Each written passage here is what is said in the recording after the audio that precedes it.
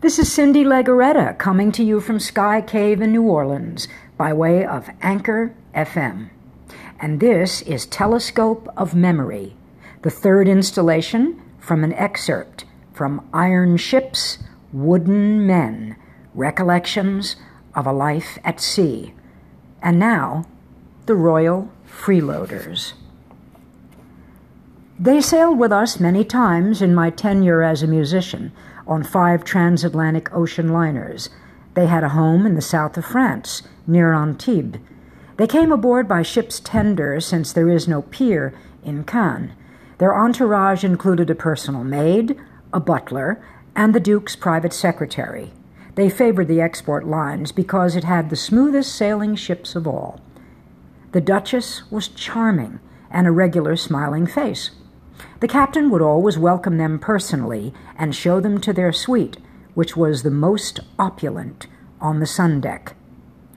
The Duke always looked as if he had swallowed something unpleasant. He seldom smiled and had permanent lines on his face. He always carried the couple's 2 white miniature poodles.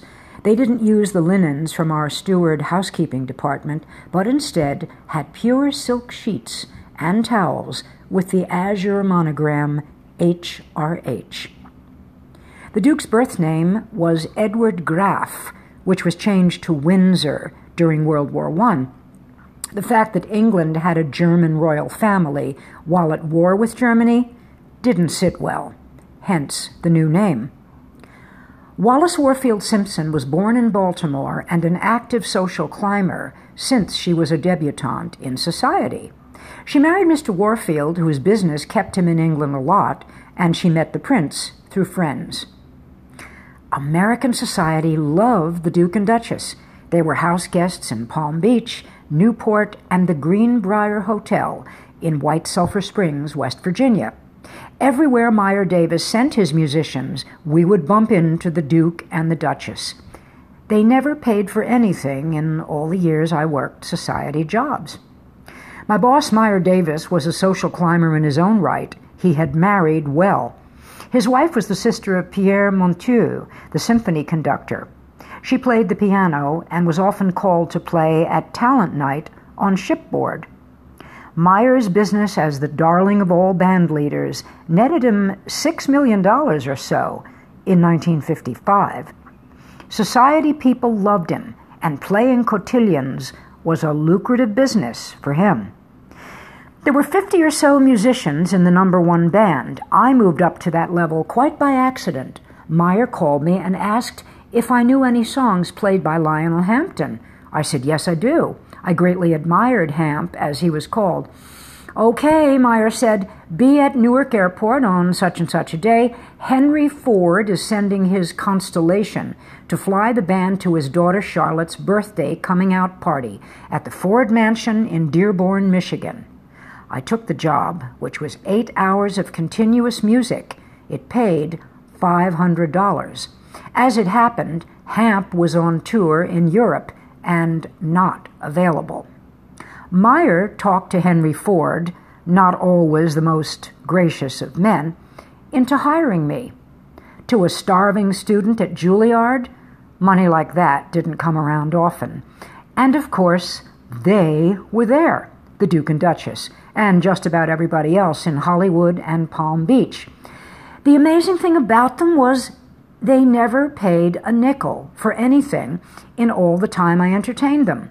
They had so many friends, fans, hangers-on, and admirers to pick up the tab that they never had to. They never tipped either. In Palm Beach, there was a Horace Dodge at the Greenbrier, free room and board, 3 cordon bleu chefs, 3 golf courses, a private airfield, and since the Cando Railroad owned the place, Truman Wright, the general manager, welcomed the royal duo with open arms.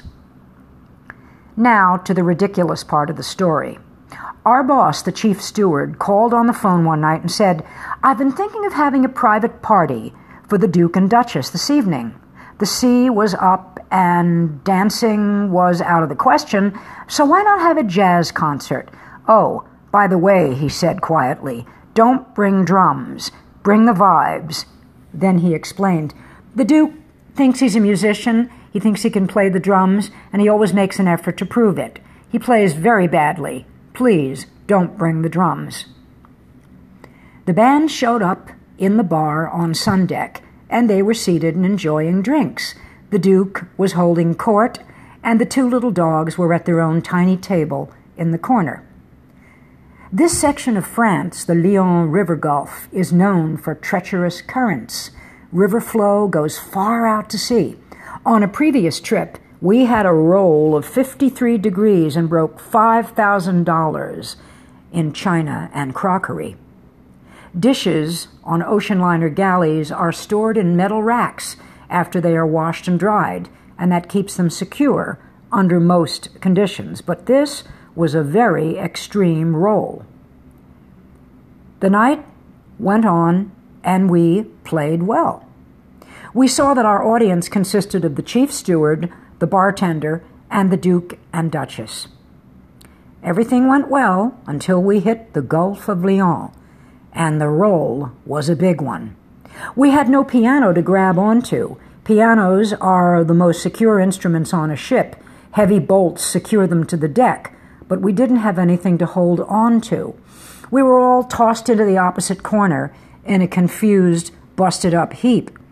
The vibe went over and broke a clarinet in two pieces. The bass fiddle was reduced to kindling, the trumpet bent but playable, and my beautiful vibe broke 3 of my ribs when it went over. We picked ourselves up off the floor, and we saw the royal freeloaders making their exit at the door. The Duke turned back toward me, a dog under each arm, and said something I couldn't quite hear. I said, "Sir, I beg your pardon," as I approached him. I was holding my excruciating ribs and expecting him to say, "Thanks," or whatever. I stared into his watery blue eyes as he sniffed, "Pity we couldn't dance." I don't know why, but I would have loved to have smacked him. Thanks for listening. Please come visit my Facebook page. Stay tuned for more stories. I'm Cindy Legaretta, spelled just the way it sounds. Cheers!